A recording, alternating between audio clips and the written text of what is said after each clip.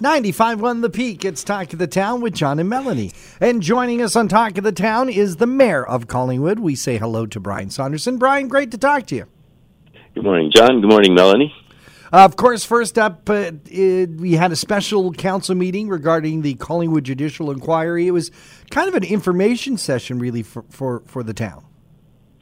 Yes, it was an information session. We had a PowerPoint presentation and took the public through what the inquiry was about, the recommendations and findings, breaking the recommendations into categories by heading like procurement, code of conduct, municipal changes, and went through a number of what have been implemented, what we're working on, and what we still have to do. As well as our efforts to work with other organizations. So, for example, yesterday at the county, at the Committee of the Whole, the county supported the deputy mayor, and I had brought a motion with the endorsement of our council here in Collingwood to ask the county to support our efforts to lobby the province for changes in the municipal legislative framework. And that motion passed at the Committee of the Whole yesterday, so it will be ratified by Council at our next meeting. And as well, we're going to be lobbying with AMO. We have contacted the Municipal Clerks, Treasurers, and CAOs Association for their input. And I've been in contact with Associate Minister Jill Dunlop from Aurelia, Severn Sound area, and to ask their provinces striking a committee to a consultation process to look at codes of conduct and the municipal codes of conduct across the province. So we've asked that that be expanded in terms of reference to include the 60 or so recommendations Justice Morocco made dealing with codes of conduct and integrity commissioners. So it was a very productive meeting. And there was good information and there was good input from the public, both in advance of the meeting and then at the meeting itself. So I thought it was a good event. Was there any discussion in that meeting regarding recouping some of the funds that was spent, that going from a little over $1 million to $7 million? Some of the discussion could be, in terms of legal action against some of the parties, or could be, lobbying the province to help share the load. Well, it was an update, and certainly the update included both of those items. I'm not sure there was any questions from the public specifically about that, but I have met with Minister Downey, and we have been in discussions with the province about whether or not it's. I think it would most likely come in the form of some infrastructure grant monies to help us work through projects or undertake projects that we would have used those monies for. Okay, and when will we know about that? Well, it's an ongoing discussion, and we have some infrastructure funding applications in for active programs now, and then we're looking with shovel-ready projects to see as the government works its way through this COVID, and if we do some economic stimulus packages to get jobs and going, then there'll be opportunities there as well. Excellent. So in this area specifically, we definitely love our parks, water areas, trails, and et cetera. There's an opportunity for the community to provide feedback in a park and facilities bylaw. What's that all about?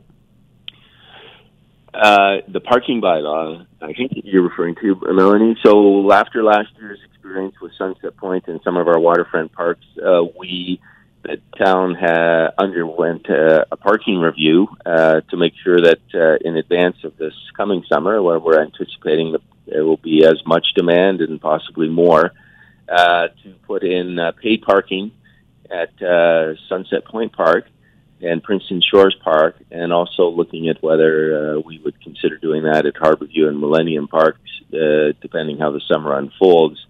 So the Operations and Development Standing Committee received that report from CBO Miller at our meeting on Monday, and that will come to council at the end of the month.